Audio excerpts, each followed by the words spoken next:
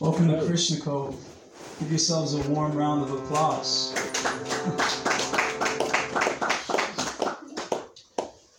I want to welcome each and every one of you for coming out tonight. We're really, really grateful that you are here. You could be anywhere in the world, but you decided to be here. So that means a lot. Thank you guys. It is my pleasure to introduce my very own Gurudev, Jivananda Das Vanachari. Everyone give it up.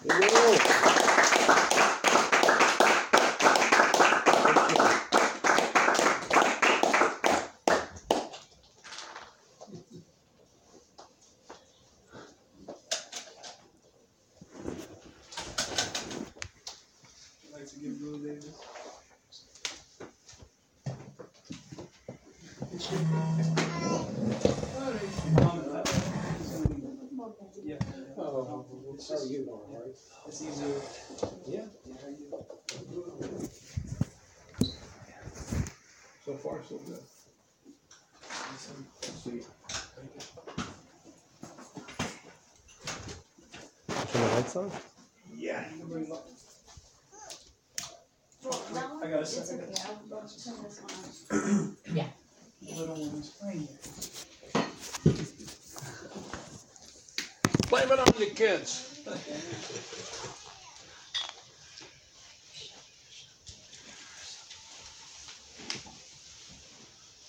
One time, 1976 in Mayapur. Oh, thank you.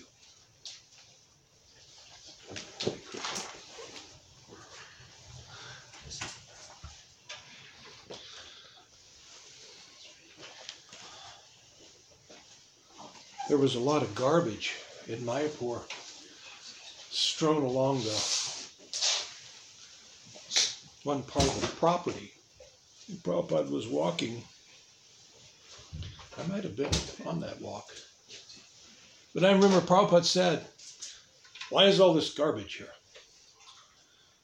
And so devotees said, "Well, the young kids, they threw it out there." And Prabhupada stopped and he became furious. The children, you blame? Don't the children have parents? So you can't blame a child. And just a year before, in 1975, Prabhupada gave a class in Srimad Bhagavatam talking about who can be chastised, who is punished. The title of the class, you can find it if you want to read or hear it. Who is punishable? And so for 3 days, Prabhupada gave lecture. This is in San Francisco, Rath Yatra, 1975, probably July 1975. And I was there the whole time. So Prabhupada started out one day. He started to give class, and there were some children in the back. And they started to make some noise, you know. And so Brahmananda said, "The mother is to take the children out." And so they did. And then the next day, Prabhupada started off the class, and the children started to make some noise and crying. And Brahmananda says, the mothers should take the children out. And so then the third day, same thing. It's like a duplicate. The children start acting up. Brahmananda, mothers should take the children out. Prabhupada said, no, let them stay. And he said, I forget the verse in Srimad Bhagavatam, but he said, there's certain people that cannot ever be punished. Old people, women, and children should never be punished. And some of the ladies started to giggle, And Prabhupada so innocently said, but don't take advantage.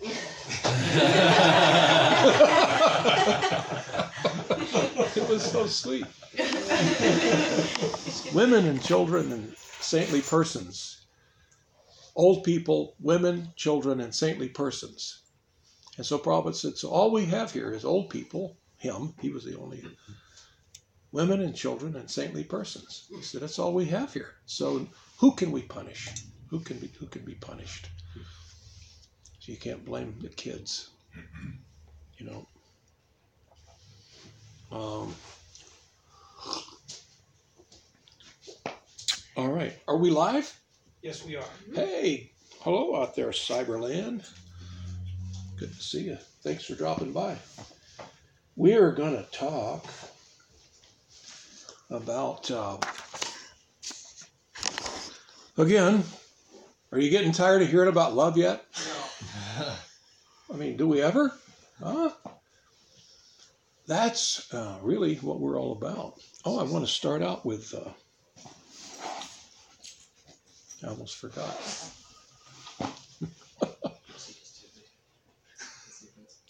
Radha Sundari's just about got me trained.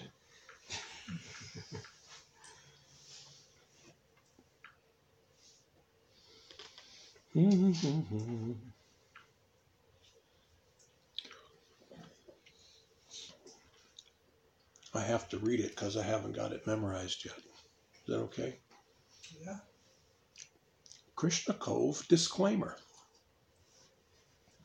Krishna Cove is where we discuss the practice of bhakti yoga, which is the yoga of the heart, where we reconnect with the divine in a personal way through self-realization guided by the most ancient scriptures in the world. What we do here is we, in loving service to Guru and Krishna, we bring truth. So our promise is that we won't give you our speculation. That may be good if we're at Starbucks having coffee. I might speculate, like I may think, whatever, let's speculate. The Cowboys are going to win the World Series. No, it's the Super Bowl, Or Trump will never do 2 terms. Or whatever. I speculate, you speculate. I speculate they'll never build that wall. Well, I think they will. So you got 2 people speculating. I promise you, from my heart and soul, that I will not give you speculation ever. You see. Why? Because this is serious stuff. We're talking about God, you, the living entity, and your relationship with him. So, out of service to Guru and Krishna and you, I will not give you anything that I do not know to be the absolute truth. And by knowing, I mean realizing it. Like you can realize that 2 plus 2 is 4. You can realize, you can come to that realization. You see, so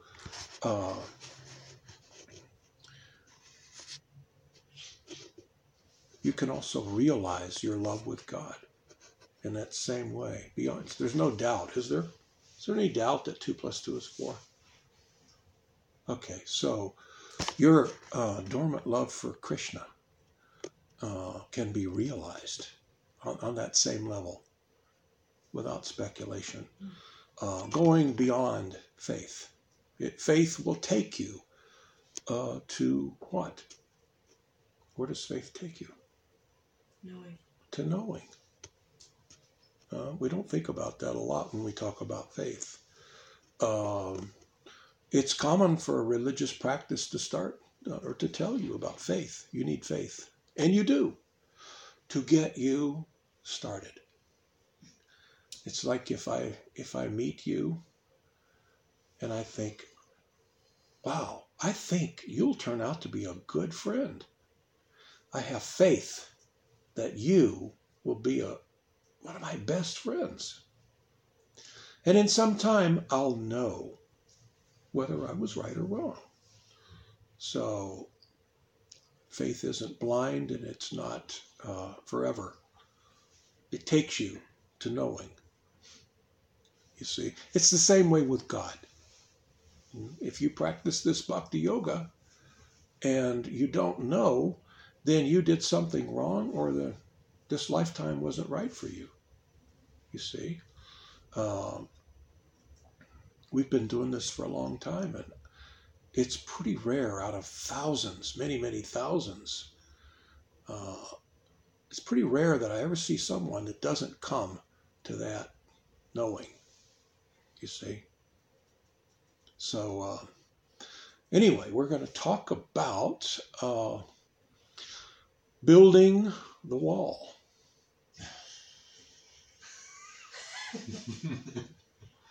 We need volunteers to go down to Nogales. We're going to Nogales and we're going to extend the wall. No, we're not going to do that. Building a wall between you and love.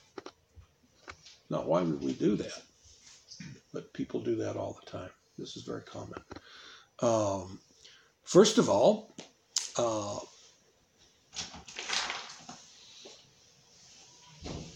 hey, Sham Gopal.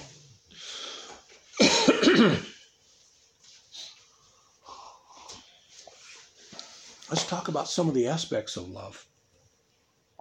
What's it supposed to give you? What is love supposed to give you? Bliss. Huh? Somebody said bliss? Is it you? Yeah. It should give you bliss. We want it to give us bliss, and we have faith that it'll give us bliss, right? And we do that time and time and time again, it seems, you see. So love should give us that reward of happiness, bliss. But again and again, we see that it gives us pain, right? It can give you bliss, and then that bliss can turn to pain. You ever seen people that start out happy that they met each other? One of your friends shows up, you meet them at a party or some gathering, and they've got someone with them, and you say, oh, who is this with you? Oh, you've got to meet Bob or Phil or whoever, Betty, you know, this wonderful person, the love of my life. And you think, wow, I'm really happy for you. You know, pats on the back, hats in the air, applause, big round of applesauce. Of applause.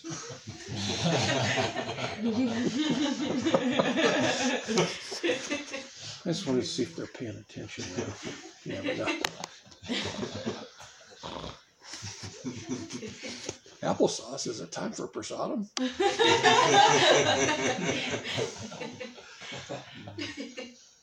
And then you see them a few months later and you say, hey, where is Phil or Betty or Bob? Oh, good. I can't tell you. I'm glad that person is out of my life. So we see that. Have you seen it? You know, we've all seen this. It's so sad. You see, love comes in, gives a great stir of happiness, then it goes, leaving a pain in the heart. So, and it doesn't do that just once in a while. Some people don't experience this as much as others. Some people experience it all their lives, you see, and some people it's just, so, we all want to be happy. And we all want to be free, don't we? Isn't that? I mean, we're Americans. We inject that stuff, freedom. Boy, we're all about that. But love means confinement, doesn't it? It takes away some of your freedom, doesn't it? Because I make something to another person. If the love gets to a certain level, what is that something that many people hate, especially men? At least women tell me that. Commitment. Gosh, can't we just be friends with benefits? Can't we? It's like I belong to the lovers union. We're bargaining. We're going to go on strike for better and more benefits. I'm not looking to give commitment. Some people can't even say that word. You want me to commit? Okay. You're looking for a commitment.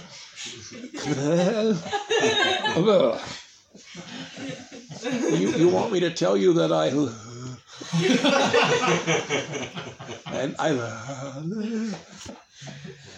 love you?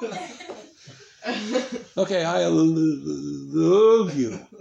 And you have my commitment. So you see, this love is kind of a dangerous thing. It's like playing with a hand grenade, isn't it? So it's dangerous. It's awkward. It's awkward for whom? Human beings. It's not awkward for dogs. The female dog never tells the male dog, look, I kind of like a commitment from you.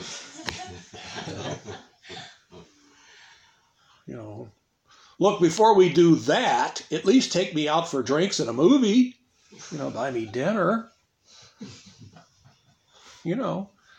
Or she never goes to him, and the female dog never goes to the male dog and says, oh, guess what? I'm pregnant.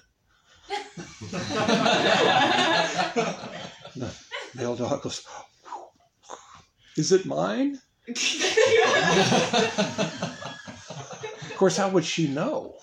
Because there's, unless dogs are kept in the house and protected, they breed and breed and breed.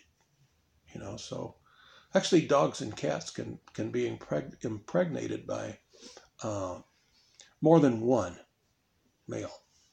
So sometimes you'll see a litter of cats and you have all kinds of different cats in there. Have you ever seen that? Yeah. But it can be. So you see how uncomplicated sex life is for the animals? There's no shotgun wedding. Planned Parenthood. Huh? No Planned Parenthood. No Planned Parenthood. Yeah. There's no complication to it, It's kind of like, I'm here, you're here. From the smell I'm smelling, you're in the mood. So, hey, I got a minute. Let's do it. And then see ya. No palimony, no divorce, no promises, no commitment. So this is animal life. Human life is more complicated because we have a very advanced brain. You see,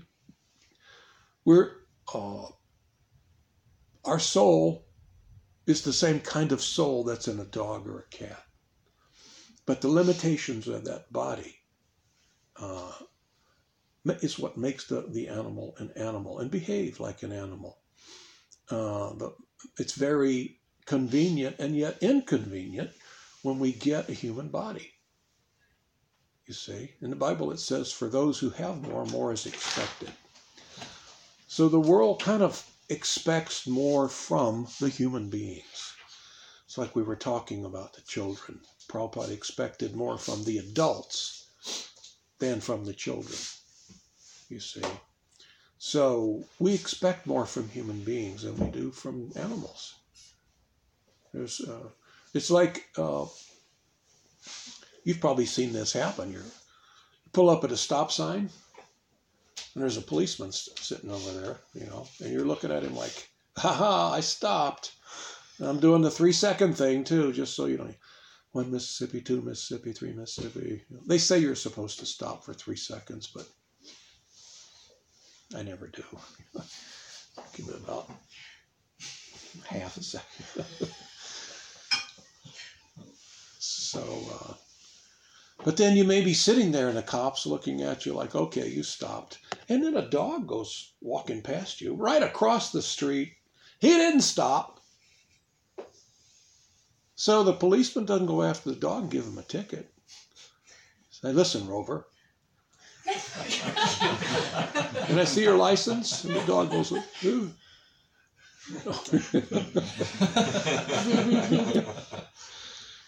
You didn't even stop. Didn't you see that stop sign?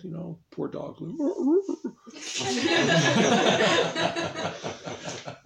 So he doesn't get it. We don't expect them.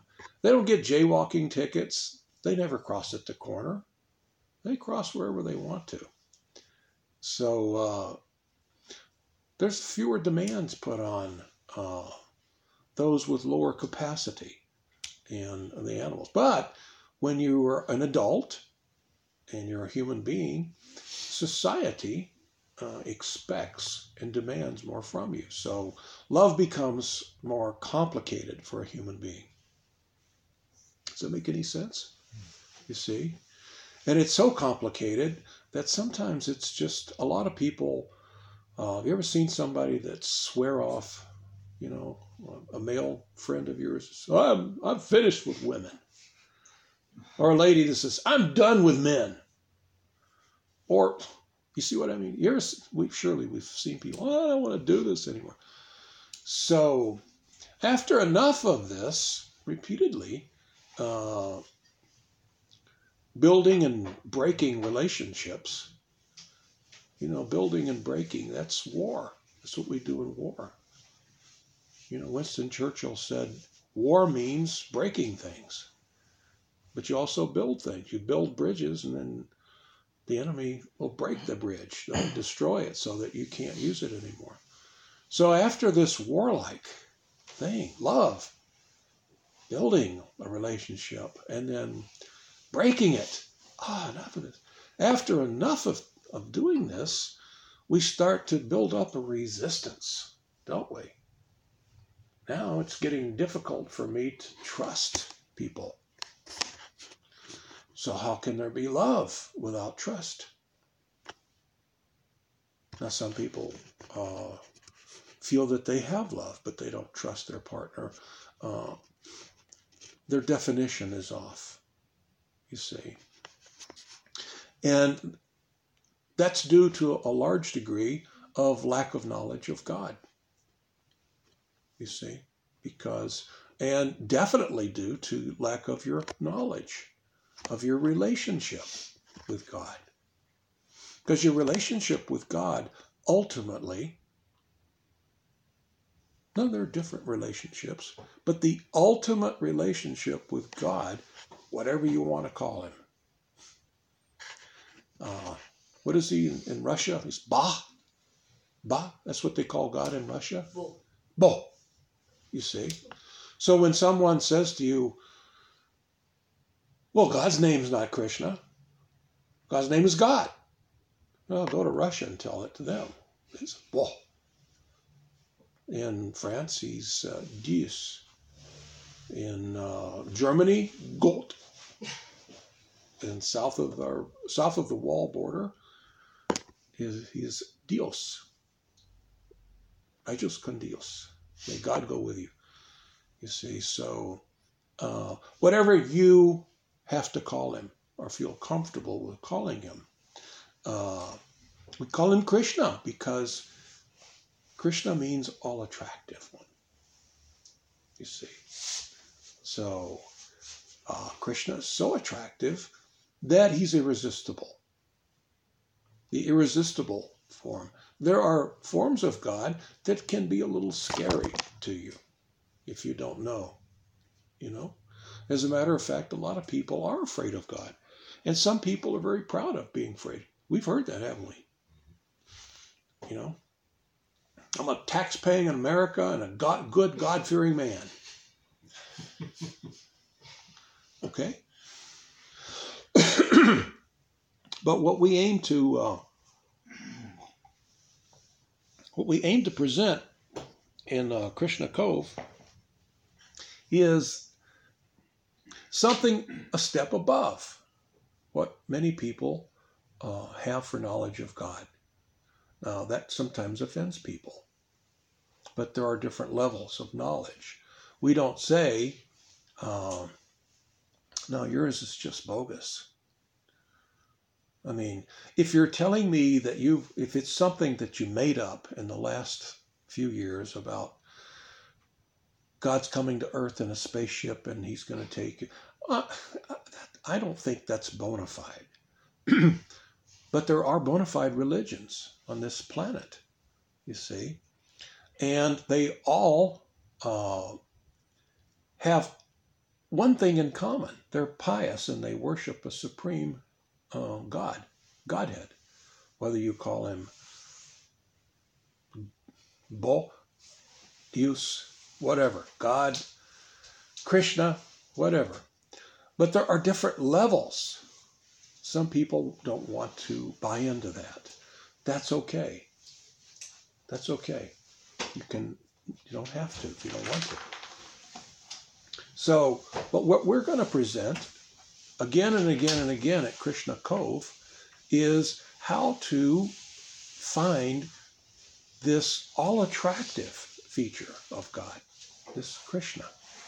So attractive that he's mesmerizing. He knocks you over. You can't. He's irresistible.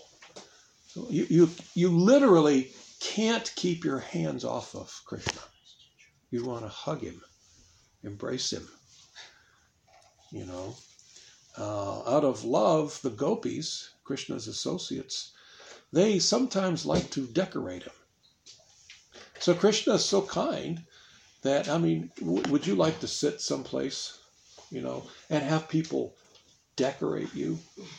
For a little while, it might be kind of cute. But I mean, more and more and more and more. But Krishna is so kind that he sits there and the gopis paint his face with gopi dots and little lotus flowers and garlands and jewelry. You know, to the average person, you'd be bent over. Sometimes Srila Prabhupada would come off an airplane, and by the time he got to his car, he would have so many garlands on him. You might have seen pictures. I don't see how he could stand up. He would start handing them off to people, and more would come. Oh. Oops. Hit by the holy names. Wow. See, Krishna wanted to embrace me. Isn't that sweet? I'm talking about I can't keep my hands off him, and he says, "What? I love you too."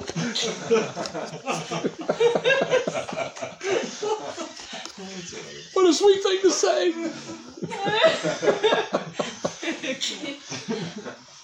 So, this exchange of love with Krishna, the all-attractive, there's actually a holiday that we celebrate where we decorate the deity even more so than ever before. But that's a common thing that the gopis like to do. They want to decorate Krishna, you know. So this is this loving exchange. Krishna, he's so kind that he accepts this offering. He's patient because this is an exchange of love, which is what love should be. It should be an exchange. it should be a reciprocation. Not that you demand it. Now, in the material world, we demand it. We demand it back. I love you. You better hope you love me at least as much, preferably more. You know? Stop loving me, I'm out of here. And I'm going to go away hating you, or at least disliking you. You see? No, the transcendentalist doesn't love this way. The transcendentalist, once he starts some love affair with Krishna, he starts to realize that the true joy of love is to give it unconditionally. You don't have to reciprocate. That's not part of the deal. You know. Imagine Donald Trump getting into a love affair. All right, now you got to make sure you love me. Imagine. And you got to sign this. He's a businessman. So love like that is business. I can just see a businessman saying, you know, look, I'm going to love you, but you got to love me back, and it's got to be this way. So on the transcendental platform, love is something that you give, and you don't expect anything in return. The true sweetness of love is that you love. If people love you, that's okay. If they don't, that should be okay with you too. Because you've gotten to the point in your relationship with Krishna that you're having this reciprocal relationship with the Supreme Lover, you see. So you've graduated to the big leagues. You're a big leaguer. You know, if you're a professional football player, 350-pound football player, you're used to playing in the big leagues. So if you play with children, if you're going through a neighborhood and they recognize you and they want to throw the ball, you're not going to expect the same performance out of them, you see. Or if they're high school kids, you see what I mean? You know football on a higher level, you see. And you don't expect them to come up to your level. So as you develop your lost loving relationship with Krishna, you're loving in the big leagues, you see, which is completely and totally 100% satisfying. That love part of your brain is completely satiated. As it says in the Bible, your cup runneth over. Krishna's love is mesmerizing. You can't think about it. You can't get it out of your mind, you see. Some of the symptoms we were talking about last Saturday in Bhagavatam class about love. What does it do to you? This love of Krishna. It can make you cry tears of joy. It can make you, this love of Krishna causes you to think about him constantly. Now, in the material world, people would say that that's not healthy for you to let someone control you that much. Why? Because the material world is full of cheaters and the cheated. So it's very dangerous. So I don't know if I can give you that much love. You see what I mean? I don't know what you'll do with it.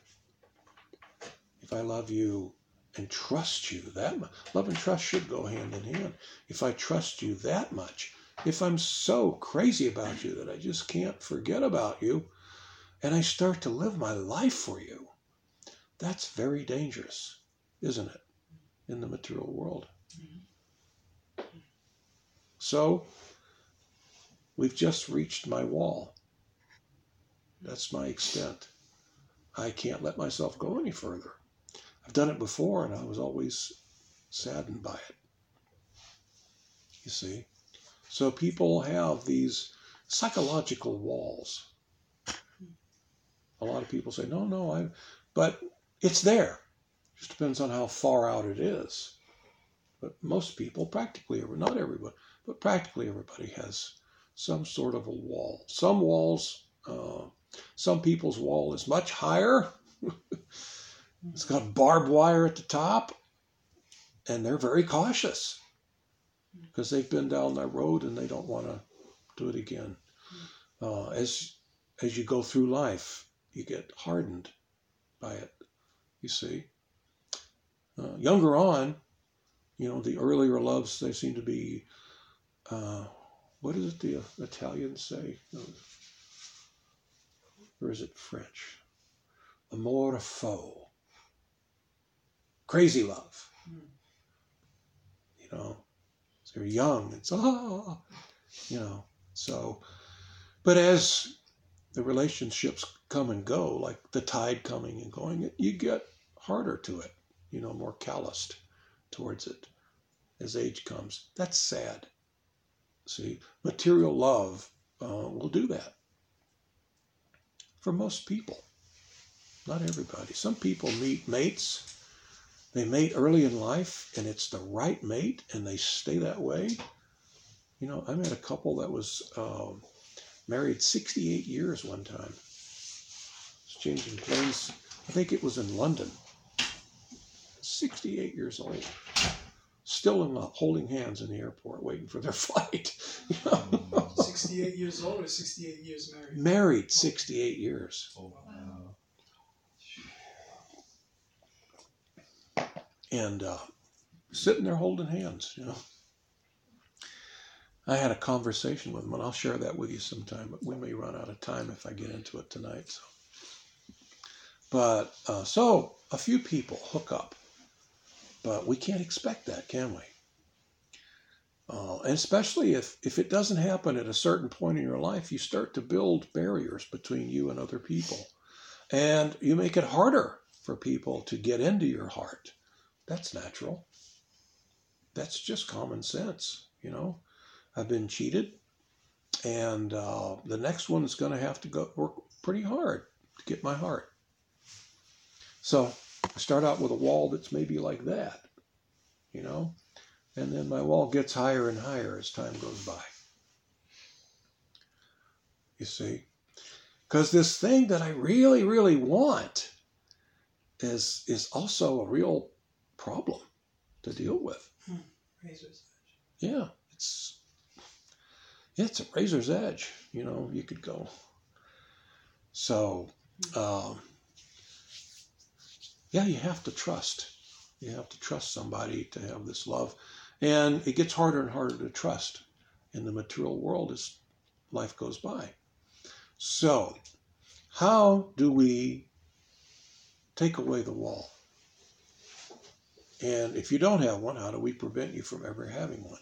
You've got to get a taste of the real deal. We go to the source of love, to the true lover, the eternal lover, who's always been your lover, and that's Krishna.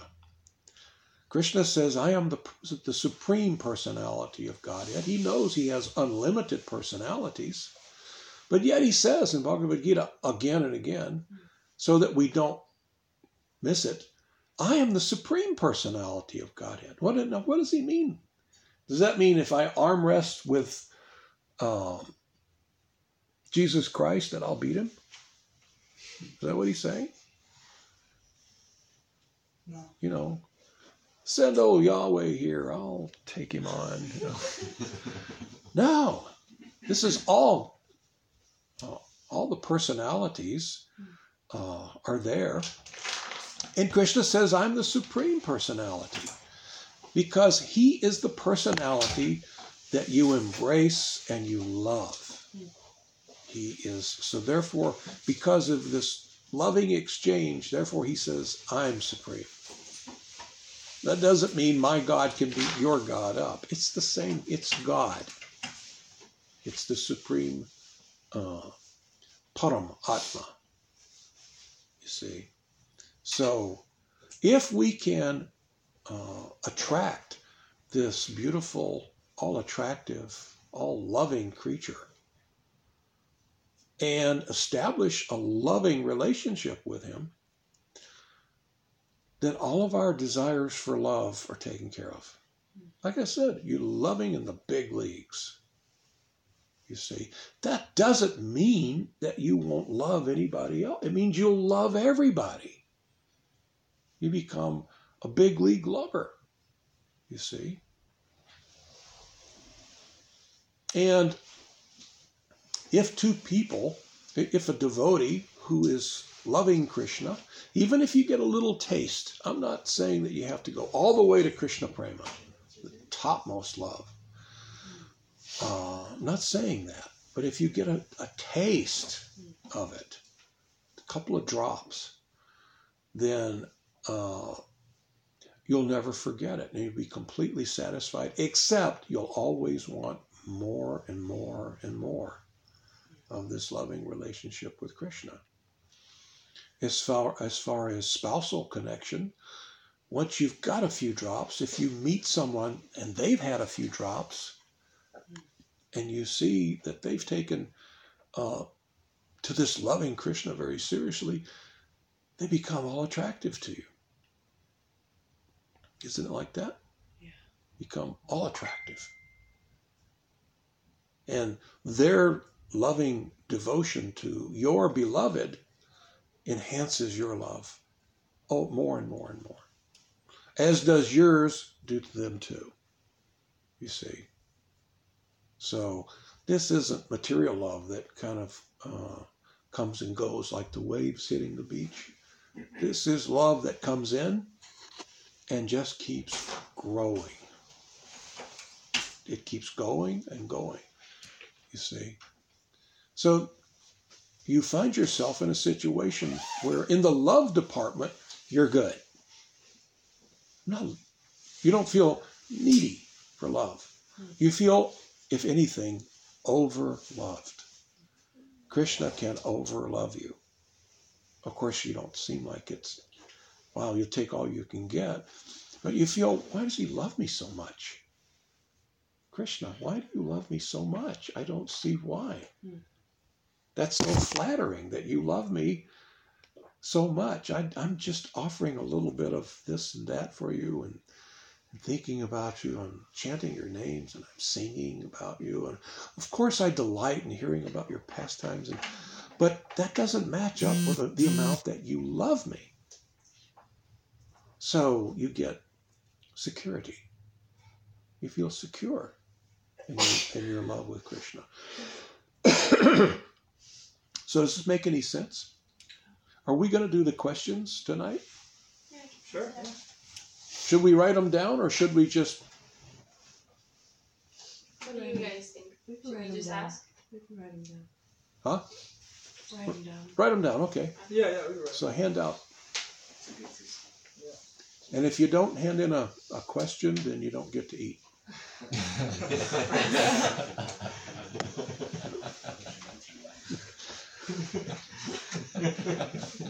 All right, you can eat, but not as much. You get a half serving. So while you're handing it out and everybody's contemplating, let's think, what does Krishna want? What's in it for him? I mean, he's the big-time lover, and he's got big-time major league love affairs, you know, with gopis and pure devotees. Why is he looking for me? And what does he want from me? First of all, can I get in that league? Can I get in that league of the ultimate lovers of God? And if so, if your answer is yes, what do I have to do? What does he want me to do to graduate into the major leagues of eternal love? Eternal, ever-increasing love. So, Krishna tells us that all through Bhagavad Gita, again and again. He tells us different things. One of them, he says, he first of all, Krishna wants, what does he want from you? Fidelity. Huh? Fidelity. Yeah, fidelity. If we're in this material world, we lost our fidelity to Krishna. We're infidels. That word is misused, but it means you're infidel. You're a cheater. You went looking for love somewhere else. After an eternity of loving association with Krishna, you decided, I'm going to go see what else I can find. That's how casual we were, you see. So, doesn't mean you're bad. It means you're a little curious. You see. So, but what does Krishna want from you? If he has his way, he wants all of you. He wants, because he has this love for you that you should have for him. He hangs on your every word. He's God, so he can be conscious of every living entity. Everything you do, he finds very attractive. Why do you think you exist? Why would he have you as an eternal associate if you had any flaws in the love department? You know, Krishna doesn't have to settle for second best. There's nothing second best about any of us. There isn't anything. You're top-notch, 100%. You, in your original form, are so beautiful that when Krishna sees you, you take his breath. You exist to enhance his ecstasy. So you're incredibly beautiful, charming, witty, loving. So you've got the capability. Of course, you have to get over thinking that you're a human being. You got to start thinking that you are an eternal soul. You know? So Krishna wants this relationship back. He's not going to force you, but he would like you to wake up, come out of your coma. You know, he's like, wait, we're in a coma, and he's our lover, and he's waiting beside the bed, waiting for you to wake up. And he'll help in any way. He won't force you, but he'll help in any way. So he's pouring it out to you, you know. What do I want? He says, Bhagavad Gita, 18th chapter, 65th verse, Mammana bhava madbhakto. Many of you know this verse. Madhyaji mam namaskuru, mam evashashi satyamte, pratijane priyo sime. Krishna says, listen to this, the love in what he's saying. Always think of me. Become my devotee. Worship me and offer your homage unto me. Thus you will come to me without fail. I promise you this because you are my very dear friend. So he's making this promise. I promise you. You know, always think of me. That's what you want your lover to do, right? Yeah. That's just natural. I'm always thinking of you. Except Krishna, because he's the supreme Godhead, he can think of all innumerable living entities. Always. He doesn't have to forget anybody. As a matter of fact, he can't.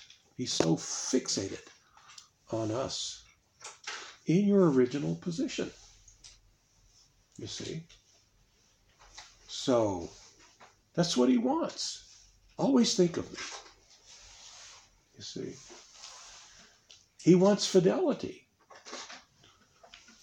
It's like when a relationship is going pretty good after a few dates and you really start to like each other.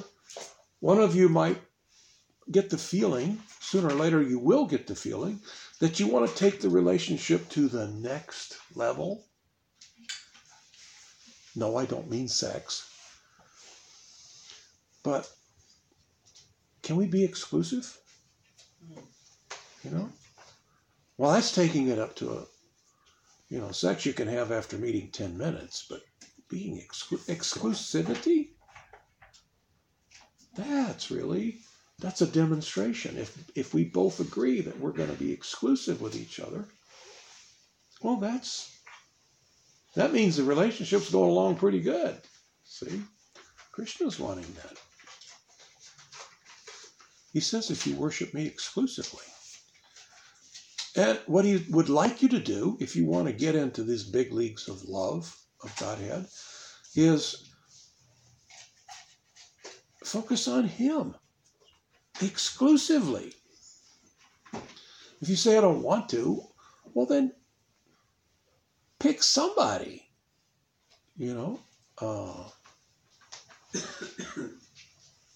Jehovah, Yahweh, Buddha.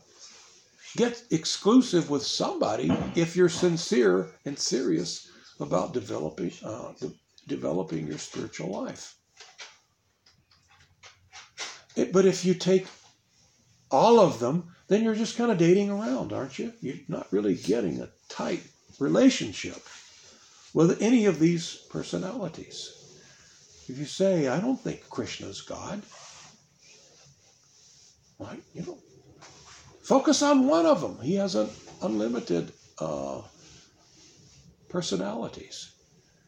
Get personal, you see. So does this make any sense? Sure. All right.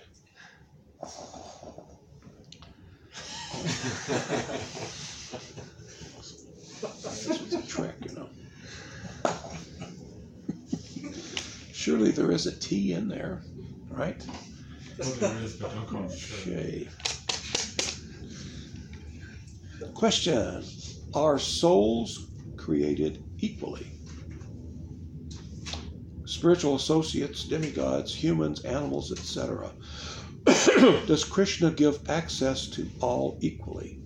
Yes. If you were created. But you weren't created. You always have been. You cannot, the living entity, cannot not exist. Never was there a time when you did not exist. And never will there be a time in the future when you'll cease to be. You're unborn, undying, you see. And is there equality? Yes. But there are different levels. You see, there's the... did you have a question? Sorry. Oh, go ahead. So, like with the gopis, we can have that level of affection with Krishna. It's not like a hierarchy. Yeah, we can have that. As a matter of fact, it's said Krishna is the only gentleman in Vrindavan. So all of the innumerable living entities, the souls, all of us are feminine in nature. He is the male. We are feminine. However, our eternal relationship with Krishna might be that of a male. You see? Does that make any sense? No. Huh? Yeah, it does too.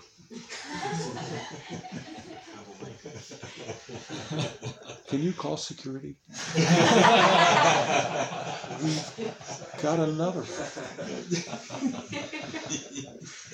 How are you left, so. Wow. So yeah, I don't know that's a good question though. On the transcendental platform, the laws aren't the same as they are in the material world. We are all equal, and yet we have different jobs or different services. If your service, your eternal service, is to be Krishna's male associate, and you go with him into the forest to take the cows, and you play and frolic and joke,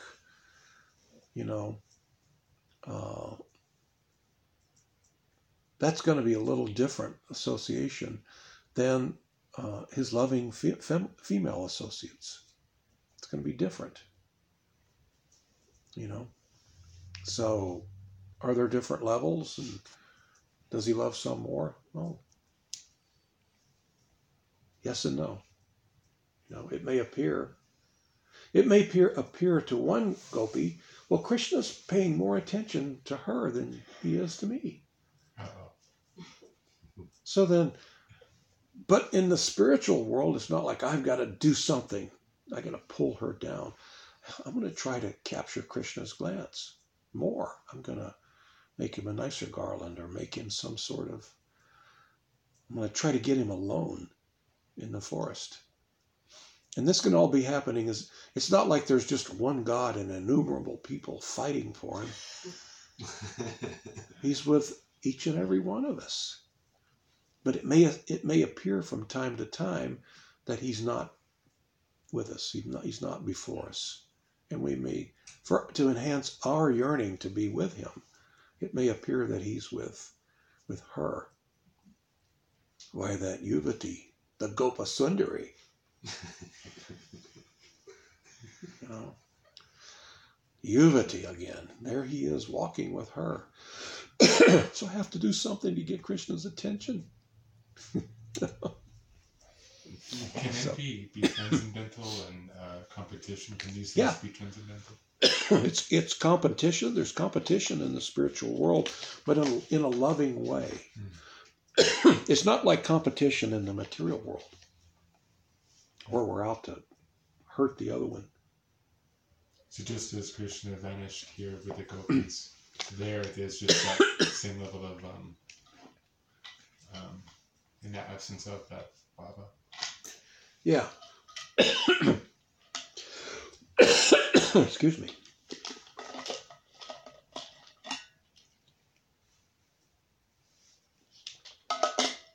That helps. Yeah, another question. Why does attachment to Krishna remain impure in the material realm? It doesn't. When we become attached to Krishna, our attachment becomes purified. Does that make any sense? Attachment to Krishna, why does it remain impure in the material realm? It doesn't. We get attached to ourselves. It's like, I think it was last week we were talking about lust. Mm-hmm. You know, well, lust is your friend and your enemy too. Depends on which way you point it. If my lust, I point towards Krishna to please Krishna, I'm lusting, desiring intensely to please Krishna, then it's my best friend. But if I'm lusting, desiring intensely to please me, then that's degrading. I become degraded. You see? So, did that answer the question? Okay. This is fun.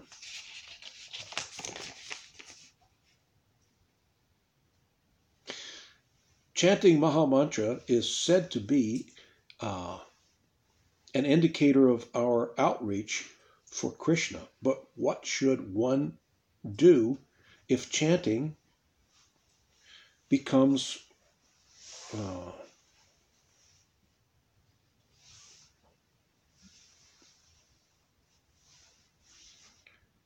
unlike and turns into constant fight with mindly thoughts? How does one address this? And I think the question is, and I can't read very well, but I think the question is, what if chanting the Maha Mantra is in competition with me thinking about worldly things?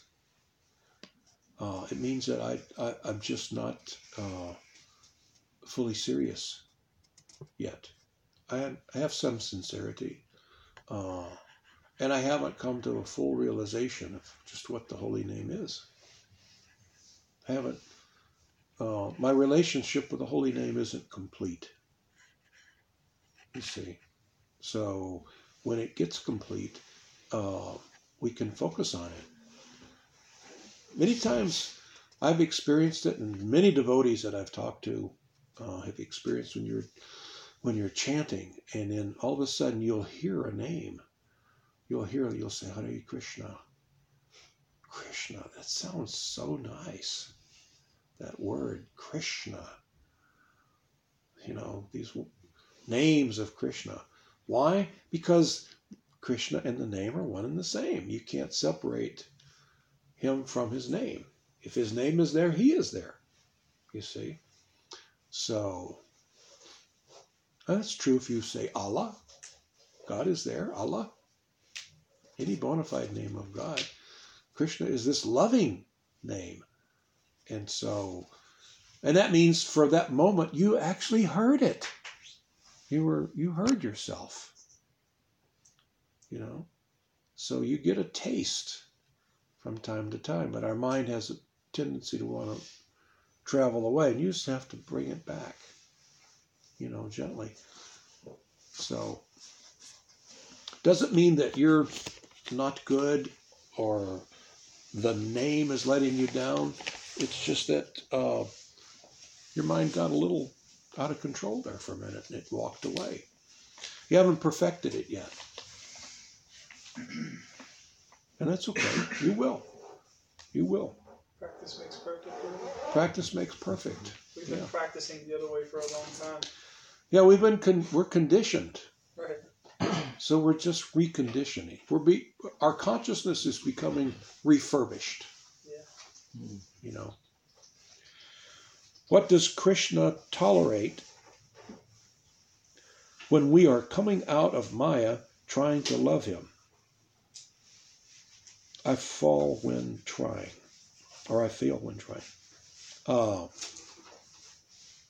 When we're coming out of Maya, an interesting thing happens when we get to be sincere. When we get that sincere feeling, my dear Lord Krishna, I want you. I want you.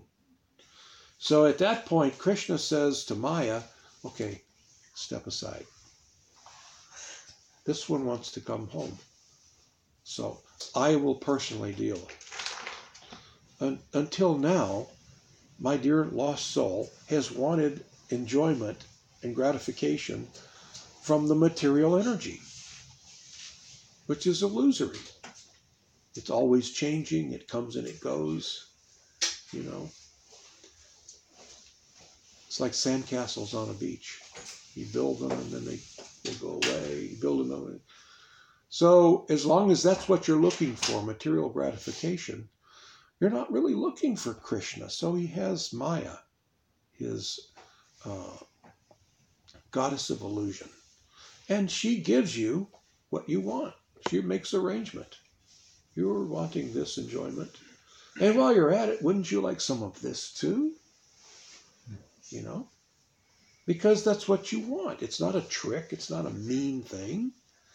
Because without this, you would be completely bored. You'd be sitting here thinking, is there anything to do in this material world? I hate this place. No. Maya says, oh, you would like to enjoy gratification? Well, here's the menu. What would you like? I strongly suggest maybe some nice intoxication, followed by some really hot sex. I'll throw in some Grateful Dead.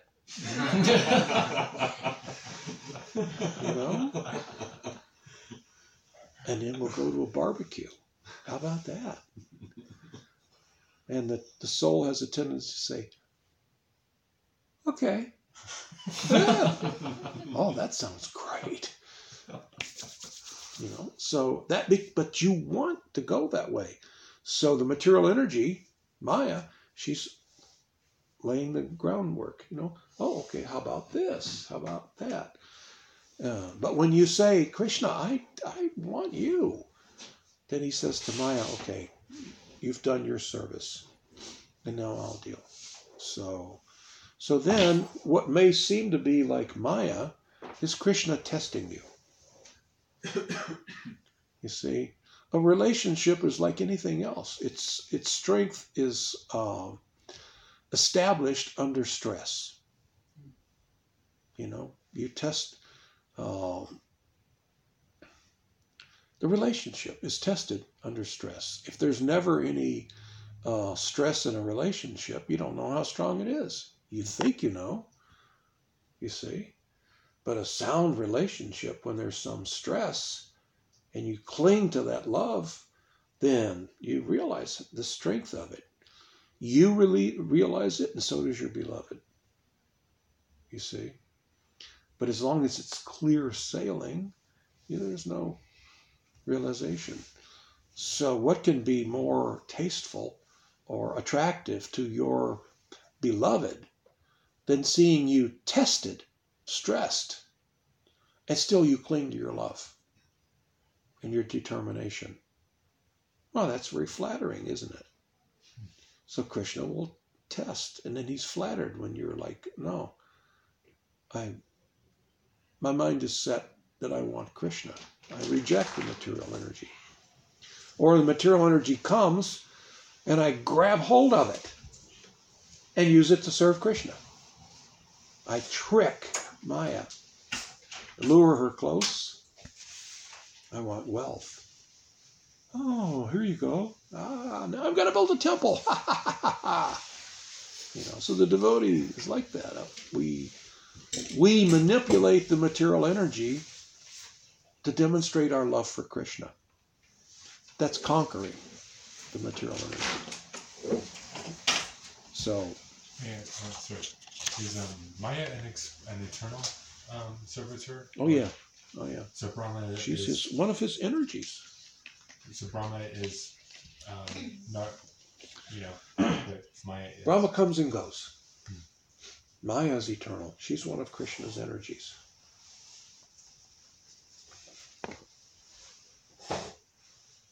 To what degree can I let my wall down with those on the path who may still be working through some of their illusory attachments? You got to let it down. You got to blow the wall up. You got to let it go.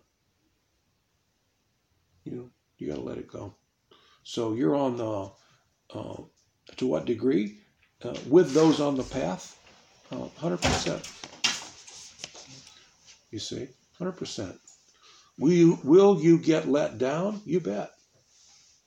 You bet. They haven't perfected their love for Krishna. And they certainly haven't perfected their ability to love. You're going to get let down. But it's not like I just lost everything. Because you still have everything. You still have Krishna. If you're fortunate enough as a living entity to have the order of your guru and a few drops of love for Krishna, then there's absolutely nothing that can get in your way. Nothing. You see, as a matter of fact, Krishna empowers you. You get the order of your guru, and you want to fulfill that order, Krishna opens all the doors. Case in point, Srila Prabhupada. All he had was the order of his guru. And the deck was really stacked against him. Yeah. Talk about, what were his chances of fulfilling his mission when he left? 69 years old, penniless, poor health, 2 heart attacks on the way over. He had this International Society for Krishna Consciousness it's not logical that it exists. But Krishna empowered Srila Prabhupada to serve his guru. That's the nature of Krishna. If you want to serve your guru, Krishna empowers you. The problem is sometimes we start thinking, just see, I can do such wonderful things. Now I'm in trouble again. I'm starting to think it was me. No, the devotee is always amazed. It's like Srila Prabhupada. At one of his Vyas Pujas, we were praising, everyone was praising Srila Prabhupada. What's the Vyasa Puja we were there? It's celebrating the birthday of the guru. And And so on Prabhupada's, he was celebrating, and all the devotees were celebrating the birthday of his guru. And Prabhupada began to weep, began to cry. And he said, all I did was try to follow the orders of my spiritual master. And he was so kind that he sent all of you to complete my mission. This is what he saw. He didn't think, yes, I have made so many devotees. I'm such an eloquent scholar. No, he thought. He said again and again, I have no qualification, except I wanted to please my guru. And then he sent all of you to help me and open doors. And the story is long about the doors that were open for Prabhupada again and again. And then his disciples want to serve him. And Krishna empowered. He sends devotees to London for the first time. What was it, 1969? Was it 69? So, no money. They're just off to London. Just see what you can do. Within a short time, they had the Beatles chanting Hare Krishna. Do you know how big that was in 1969? I mean, the Beatles were almost like the only band. There were lots of bands, but it was the Beatles. Everybody in the world cherished the Beatles. And they got the Beatles chanting Hare Krishna. Hey, why don't you come into our studio? Let's cut a record of you guys chanting. On us. George Harrison is saying, oh, you want to print the Krishna book? Hey, I'll give you some money. 20 grand, right? Yeah, I mean, it's just... So this story goes on and on and on, but Krishna empowers. He empowers you. So, if Krishna is all attractive, why would we go looking elsewhere for love? Because we have a couple of reasons there. For love to be real, you have to be free. It has to be chosen. You know, for love, true love, to have any meaning, you have to choose your beloved, not have it forced on you. So, for you to make a choice, you got to have choices. So, Krishna's not cheap in his love. He wants the real deal from you. So, we are designed in such a way that we can make a mistake. We're not just thinking, Krishna's my only choice, like a robot. Krishna's all attractive. There is no one as attractive as Krishna. I will always love Krishna. No, that's cheap. Krishna, no. He wants to make you feel that you have a choice other than him. Well, in hindsight, that was pretty dumb, right? We made that choice. But we are engineered in such a way that we can make a miscalculation, which makes us unrobotic. The robots don't make mistakes. That's why they're so boring. You ever met a robot that wasn't boring? That Sophie robot's pretty boring. Yeah. But we can make a miscalculation. And we can actually think that there is another lovable object other than Krishna. And so Krishna creates this world for you to go. You can't get away from him. We're joined at the hip with Krishna. We're joined at the soul. And he loves you too much to let you out of his sight. I mean, he's got it bad for you. You see, he has all this love for you that we're talking about. The living entity should have for Krishna. He hangs under every word. He can't get you out of it. And he doesn't have to get you out of his mind. So he creates a world of illusion and lets you think that you go there and that you're away from him. You're not. You know? It's like if we could get our Krishna consciousness back, we would turn and there he is right there. His face is like right there, you know.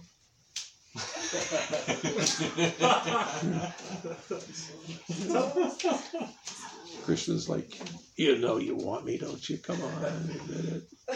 So he's like right there. That's Krishna consciousness. We become conscious of Krishna. You see? But until then, we think we can hide from him. We may even doubt if there is a God because we're so focused on this material world. We think this is the real deal. You see? And I can get gratification here. So therefore, birth after birth, I commit activity. I have desires that cause me to commit activities, which have reactions, which cause me to have another birth.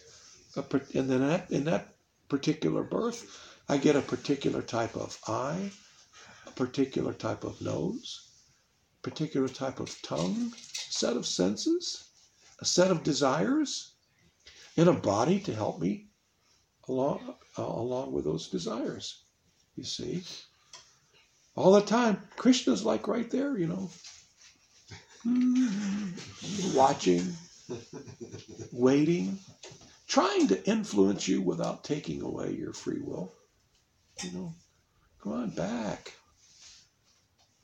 Let's go for a walk along the beach. Come on, I'm Krishna. I can have a beach anywhere I want. You know, you just tell me the color sand you want, and it'll be there. Let's go for a walk on the beach, like we always used to. You know, that's what he wants, but he won't force. He knows that you're going to come back to him. He knows it.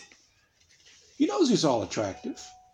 He knows that all it takes is just a quick little glance, and you'll get it all back. You get a taste, and it starts to come back to you.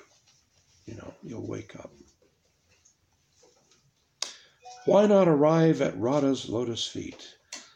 Well, you have to go, you have to appeal to Radharani to get to Krishna. And the devotee thinks of himself as dasana das, servant of the servant. Servant of the servant of the servant of the servant of the servant. So, do we want to serve Radharani? You bet. You know, if we please Radharani, then she immediately says, oh, Krishna, look, this wonderful devotee. You know, I think you should give him some of your attention. And Krishna immediately says, oh, yes, very good. The Maha Mantra begins and ends with Radha. Hare, Hara. Oh, Radha. Oh, Krishna. You know, and it ends with Hare. That's why I tell people, when you're chanting Hare Krishna, don't drop the Hares. Don't shorten them. We got to emphasize these Hares. You listen to Prabhupada chant? Hare Krishna, Hare Krishna. And isn't it? Hare Krishna, Hare Krishna, Hare Krishna, Hare Krishna. And Prabhupada would see someone, he would say, Hare Krishna. There's emphasis on this Hare, you know. So, and when you're chanting, don't drop the Hares.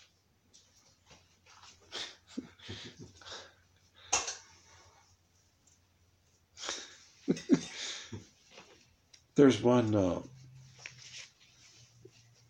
good friend of mine. He's now a sannyasi guru. And I used to tease him all the time. We would end up laughing, but there for a while he would hate me. He would even sometimes say, I hate you. I'd go up to him and I'd say, hey, Prabhu, you're dropping your Hares. You know, you're not saying hooray at the end. I am too.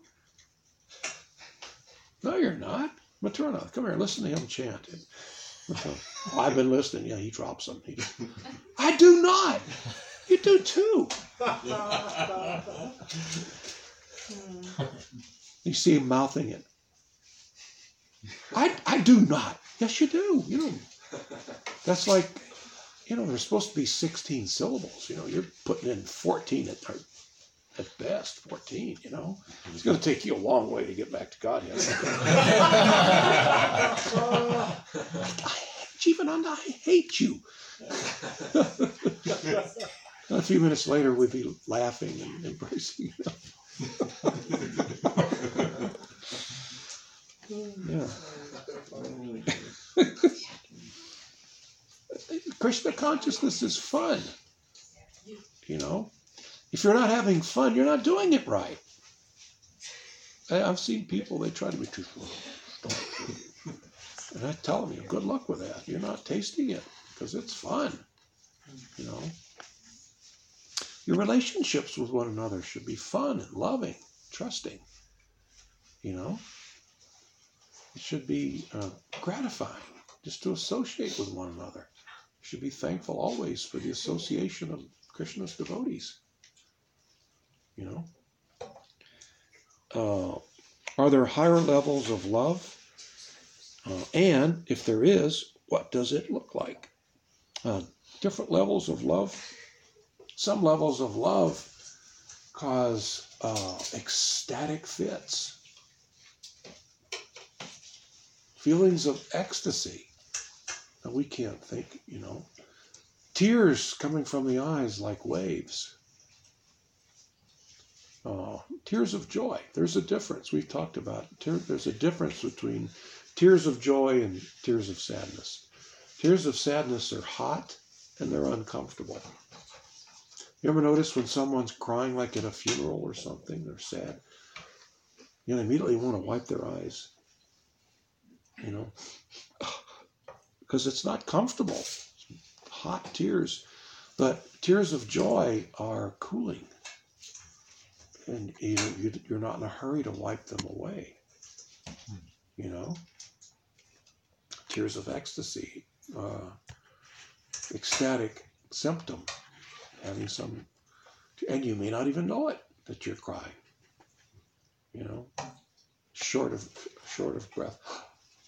You know? So... and there's many, many more symptoms of...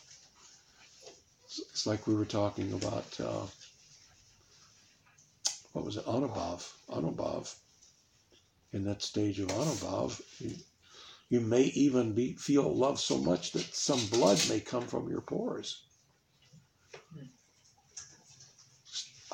Love, you know. So we can't understand levels of love that are that high in our current stage. You see. But you'll get there. You'll get these ecstatic symptoms. You'll have them. So, yeah, so many different levels of love.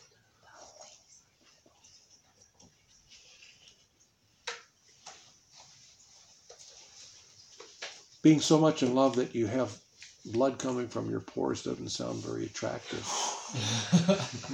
From a materialist, but think of how much love that would have to be. And it's not that you bleed to death, but you may have some, you know.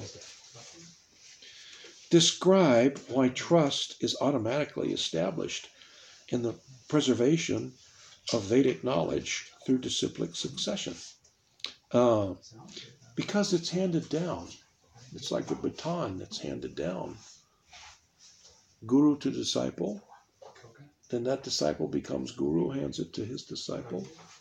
And it's not changed.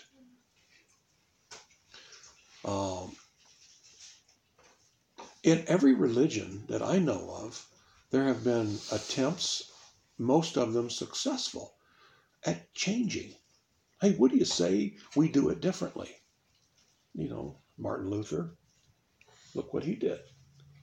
So, the Holy Roman Church, where did it come from? That was the original Christian thing. somewhere along the line, people wanted to start changing it for whatever reason, you know. So they didn't have a disciplic succession. No. I have religious philosophy, and I have a different theory. And I don't answer to anybody. Well, that guy that stands up there on the pulpit, who is he anyway? He's no different from me. So I have a realization I think is higher than his. And there's nobody minding the store. So I think I'm going to take you and maybe you. We're going to start our own church. And we're going to allow this and this and this. So this happens when there's absence of a disciplic succession, when it's handed down, you see. And the disciple, when you add the element of love, the disciple doesn't change. Why do we want to change? Analyze those with historical knowledge of religion. What was the reason people wanted to make some changes? Power. And Greed. personal benefit. Yeah. Power and greed, they all come along with it. Personal, I would think I'll be happy if I start a church where we can do this. Or where we don't have to do that. So now it became about me. If I had a guru, the guru may say, that's nonsense. What are you doing? You're getting off track. You see? So without disciplic succession, these things can happen, you see. And it's very common. It's very common. There's always, pretty much always, somebody trying to change us from within. And then there are people who slowly change without knowing that they're changing. Like they start to invent kirtan in a different way. You know, they start chanting mostly Haribol, you see. Or at the end of the kirtan, they'll chant 10 minutes of Jaya, all the deities in the world. These things weren't given to us by Prabhupada. You know? So there's always this either intentional or unintentional sway. So we have to have the guru say, no, we don't do it like that. If you have a loving relationship with your spiritual master, then this is okay. And if you don't, you may think, well, I don't know, I kind of like to start my own thing. I want to do it my way. You can. That's okay. If you're not ready to follow the parampara, the disciplic succession in Krishna, that's okay. You don't have to. But good luck. I've never seen anybody successful with it. The closest that I've ever seen was Siddha Swarupananda in Hawaii. He broke away. He's a disciple of Prabhupada. This was before Prabhupada left. Prabhupada was still on the planet. And he kind of started his own movement. And he became guru, started initiating. And so many of the leaders in the movement were very upset. And when they told Prabhupada, they could tell Prabhupada was bothered. And Prabhupada said, so are they chanting Hare Krishna? And they said, well, yes, Prabhupada. And Prabhupada said, okay. And then he didn't speak of it anymore. It's very hurtful, but you get over it. So sometimes the disciple wants to make an end run. Now, why did I say he's the most successful? Because they're still there today. This Tulsi Gabbard, she's a disciple of Siddha Swarupananda. You know, so they're like us, but they are not as serious. It changed a bunch of things. And amazingly, he's been able to hang on for as much as I know. I don't know. Do you know more about them? Because you lived in Hawaii. I only saw him once. Yeah, I don't. They still chant Hare Krishna, but I don't know much about them. But all I can say is they're still there. And I believe that Siddha Sarupananda had some change of heart, deep regret. Because his disciple, one of his disciples, Tulsi Gabbard, speaks in nothing but praise of Srila Prabhupada. So she didn't get that on her own, so he's giving it. So I'm thinking he had some regret that what I did. So he's, whatever, I don't know. I don't know the details. So Can I we're, ask a question on previous? Sorry, yeah. just on topic. Yeah. So double question. I always wanted to ask, but now it's not. So should we, when we do kirtan, should we try to kind of stick to, how Srila Prabhupada did originally, because a lot of temples, they kind of do it. Not to tell anybody, of course, that they do wrong, but when we are the kind of, in those positions, should we stick it to just doing just Hare Krishna kirtan and nothing else? Or is that okay if that goes? That's the first part of the question. The second, what if you doing any kind of service with somebody and you notice that that person has a tendency to kind of do their own thing, to maybe do some kind of preaching without inviting people to come to the temple, stuff like that. They don't say it out loud directly, but they kind of have the tendency, between the lines. How should we treat it? Should we still assist those people because they're preaching and they are not officially out of ISKCON, or should we just kind of... No, you should still associate with them, but maybe it's not wrong for you to say, you take it off? Hare Krishna. Good to see you again. Thanks for coming.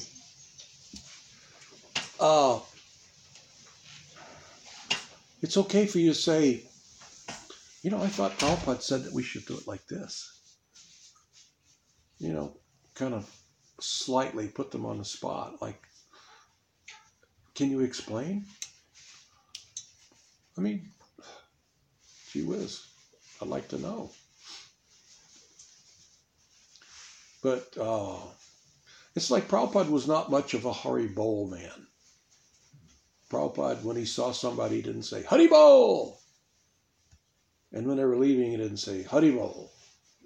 In ISKCON, that became everything. Hari Bol could mean anything. Hi, goodbye. It could mean, what are you doing? Hari Bol? I mean, it could mean, it depends on how you say it. But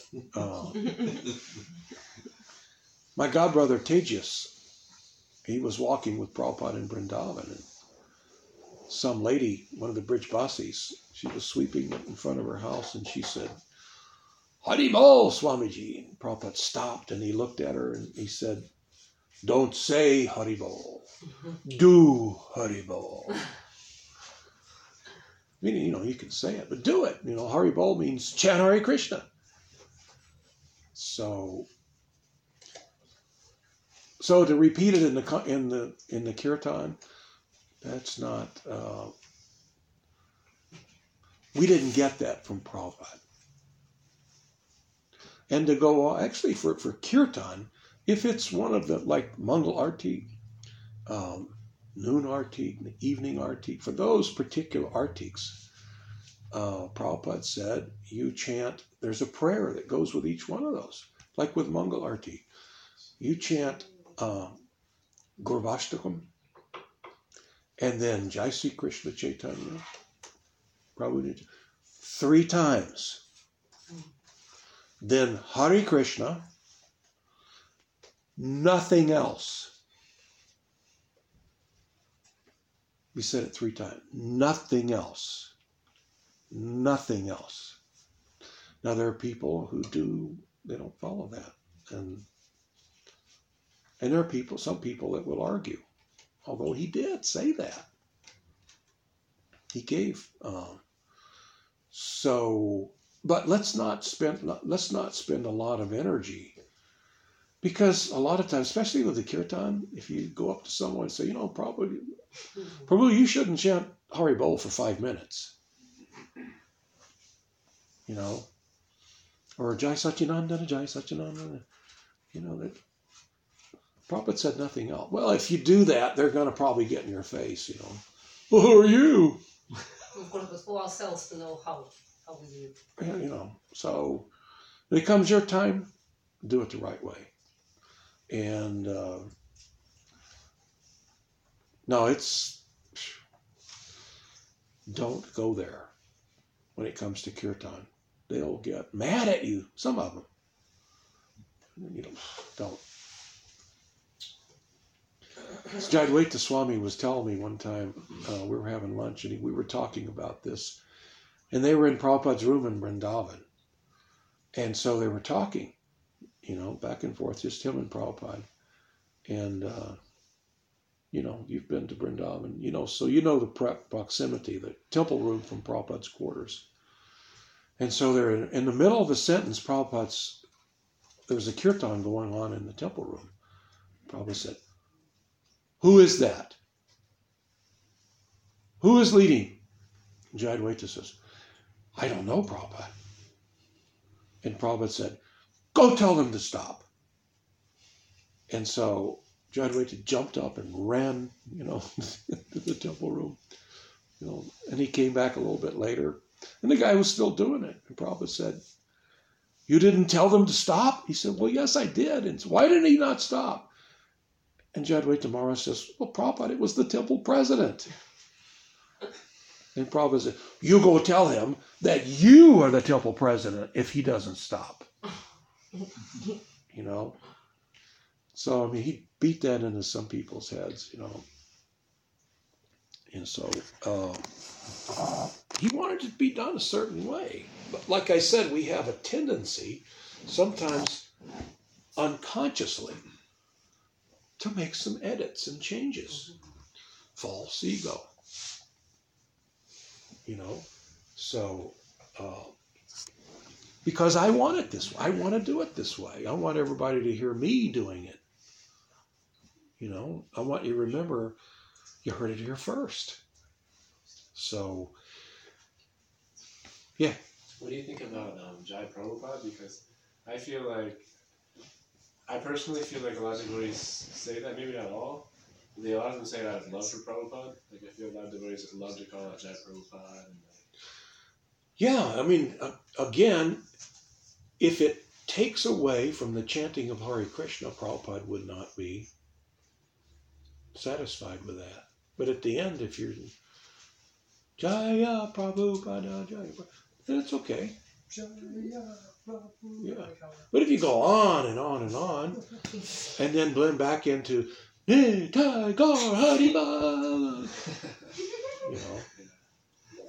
Prabhupada was very upset one time.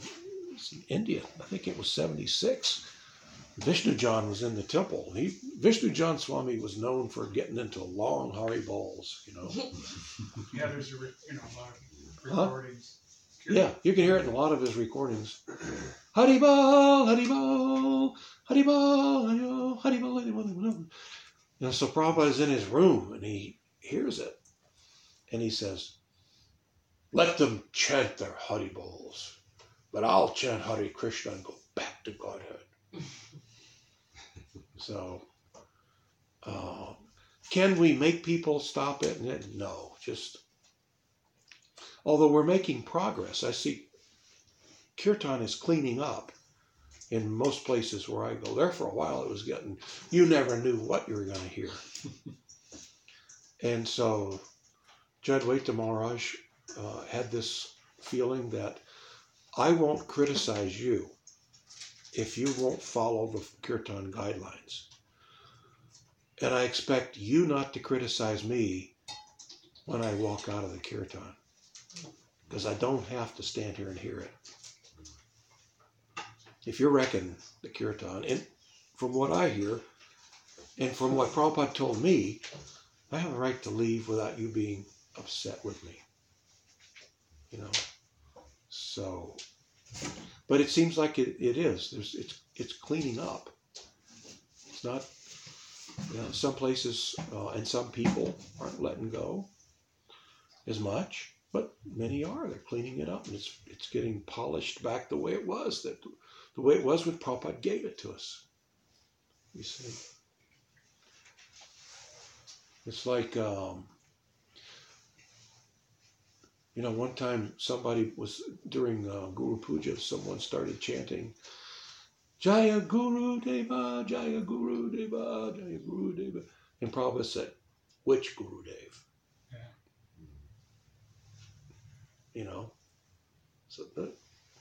So now it's okay for the third generation because you're chanting Jaya Prabhupada, Jaya Prabhupada, Jaya Prabhupada. And then you can chant Jai Gurudev. Now you're Gurudev, you see. But we're chanting Jaya Prabhupada. If we're chanting Jaya Prabhupada, well then Prabhupada knows who you're talking about. But you also have a guru. So you can, as long as you don't string it out, you see. So, I chant Jaya Prabhupada. And even when everyone else is chanting Jaya Gurudev, I chant Jaya Prabhupada. Prabhupada, you see. So these things are okay.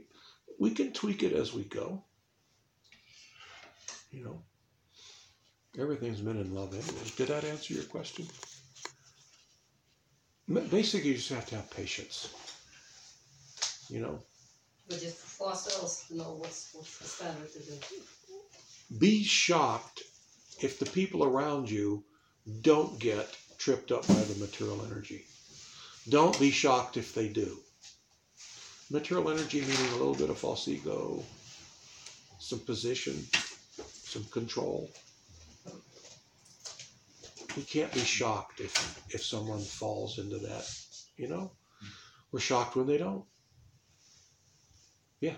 Yeah, I learned a lot about that just doing this radio show. The bottom line is that when you're looking for kirtan and bhajan out there, there's so much going on, as far as musical styles. They got reggae, they got, everything's going on. And it's become a huge entertainment field, kirtan is. It's just wide open. Krishna Das started it, really, in that way. But it's just busted wide open with popularity. Yeah. Which I guess, in one way, it's a good thing. It is. But in another way, as you say, so picking up music sometimes in a radio show, I question myself sometimes, is this okay? Is this, And then, but, I guess when you're, trying to introduce people, you want to attract as many people as you can to those holy names, and sometimes you take a lot of musical liberties as far as style goes to get them to start, at least listening, But in temples, it's a little different. But it's interesting to see all the styles that are out there. It's just amazing. I didn't know there's that many approaches to that type of to kirtan and bhajan. My advice to all devotees, but especially the newer devotees, we have a tendency to follow trends. And we hear advice given by some devotee. We have a tendency sometimes to think, wow, that sounds great. Follow the big leagues. Okay? What kind of kirtan does Indradumna Swami? What does he do? Niranjana Swami. What does he do? Lokanath. I can go on and on. Kadamba Kanana Swami. If you want to imitate or emulate the big leaguers. Why would you emulate some junior leaguer? They're still devotees, but they've come up with, why don't these guys concoct ideas and concepts on how to preach? You want advice? Get it from a big leaguer. There's plenty of it. If somebody comes, well, they're going to be, don't you wonder, what are your credentials? Or if you hear something, you think it sounds like a good idea, bounce it off someone. So, but if we all followed the leaders, there wouldn't be a kirtan issue. I mean, listen to Indradumna Swami and Lokanath Swami and all these men, Kadamba Kanana, the greats, the all-time greats, the ones who steal hearts with their chanting and make devotees from their chanting. And you don't hear them. It's flawless. And it's not boring. And they're having a great time. You know, Kadamba Kanana Swami there at the Kirtan Mela in Mayapur for like 2 hours. Nothing but Hare Krishna. And you can tell he's having a great time. And there's, I don't know, 2,000 or 3,000 people there. They're having a great time too. You don't see anybody whispering like, how come he never chants Haribol? So, you know, if you're going to follow in footsteps, follow in the big footsteps. You know, so that's my advice. Okay, last question, and then I'm going to eat. How are we doing on time, Radha Sundari? Okay. I never know when she's going to throw us out. What is the proper way for a Vaishnav man to court a Vaishnav lady?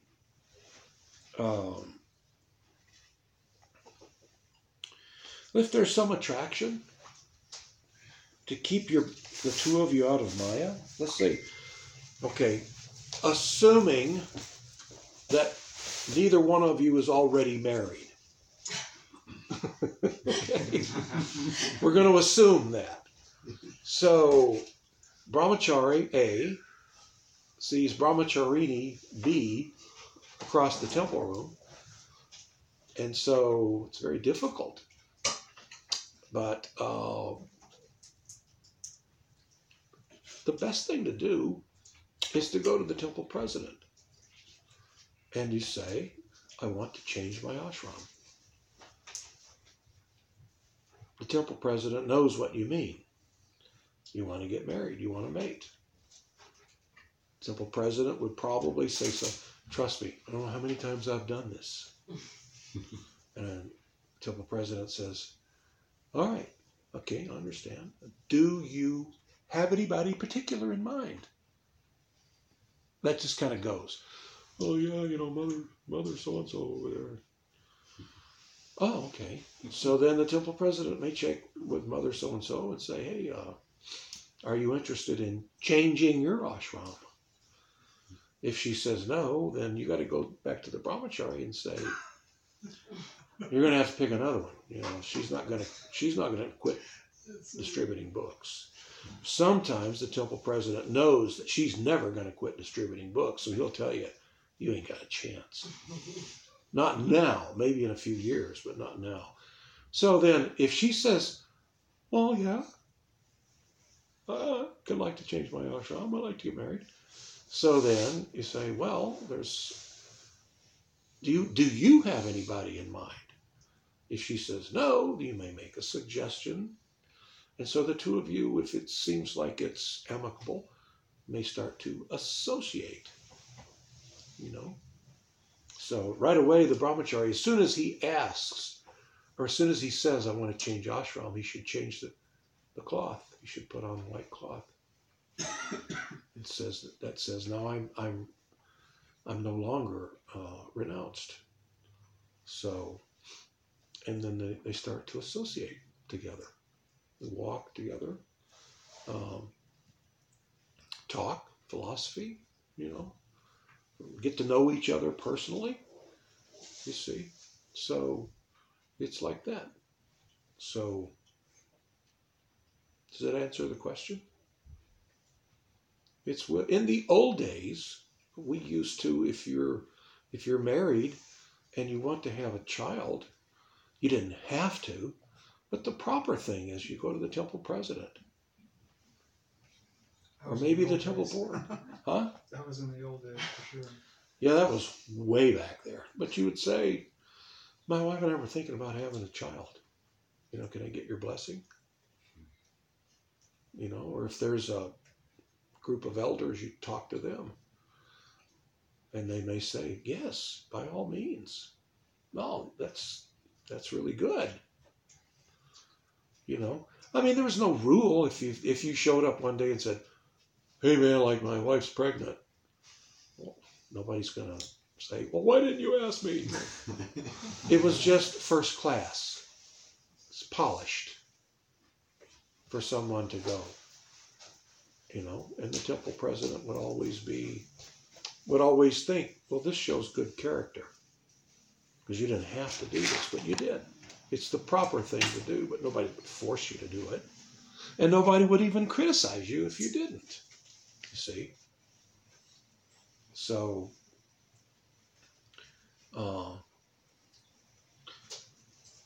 but we don't do much of that anymore.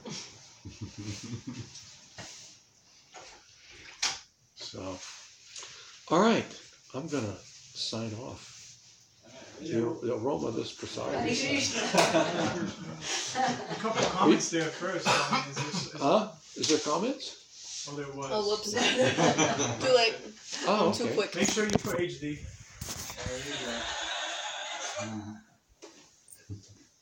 Yeah, someone wrote something. I don't know. Sometimes It was I like to Arjuna. share those with you.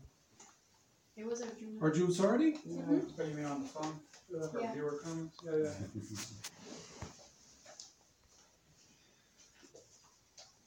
Oh. Yeah.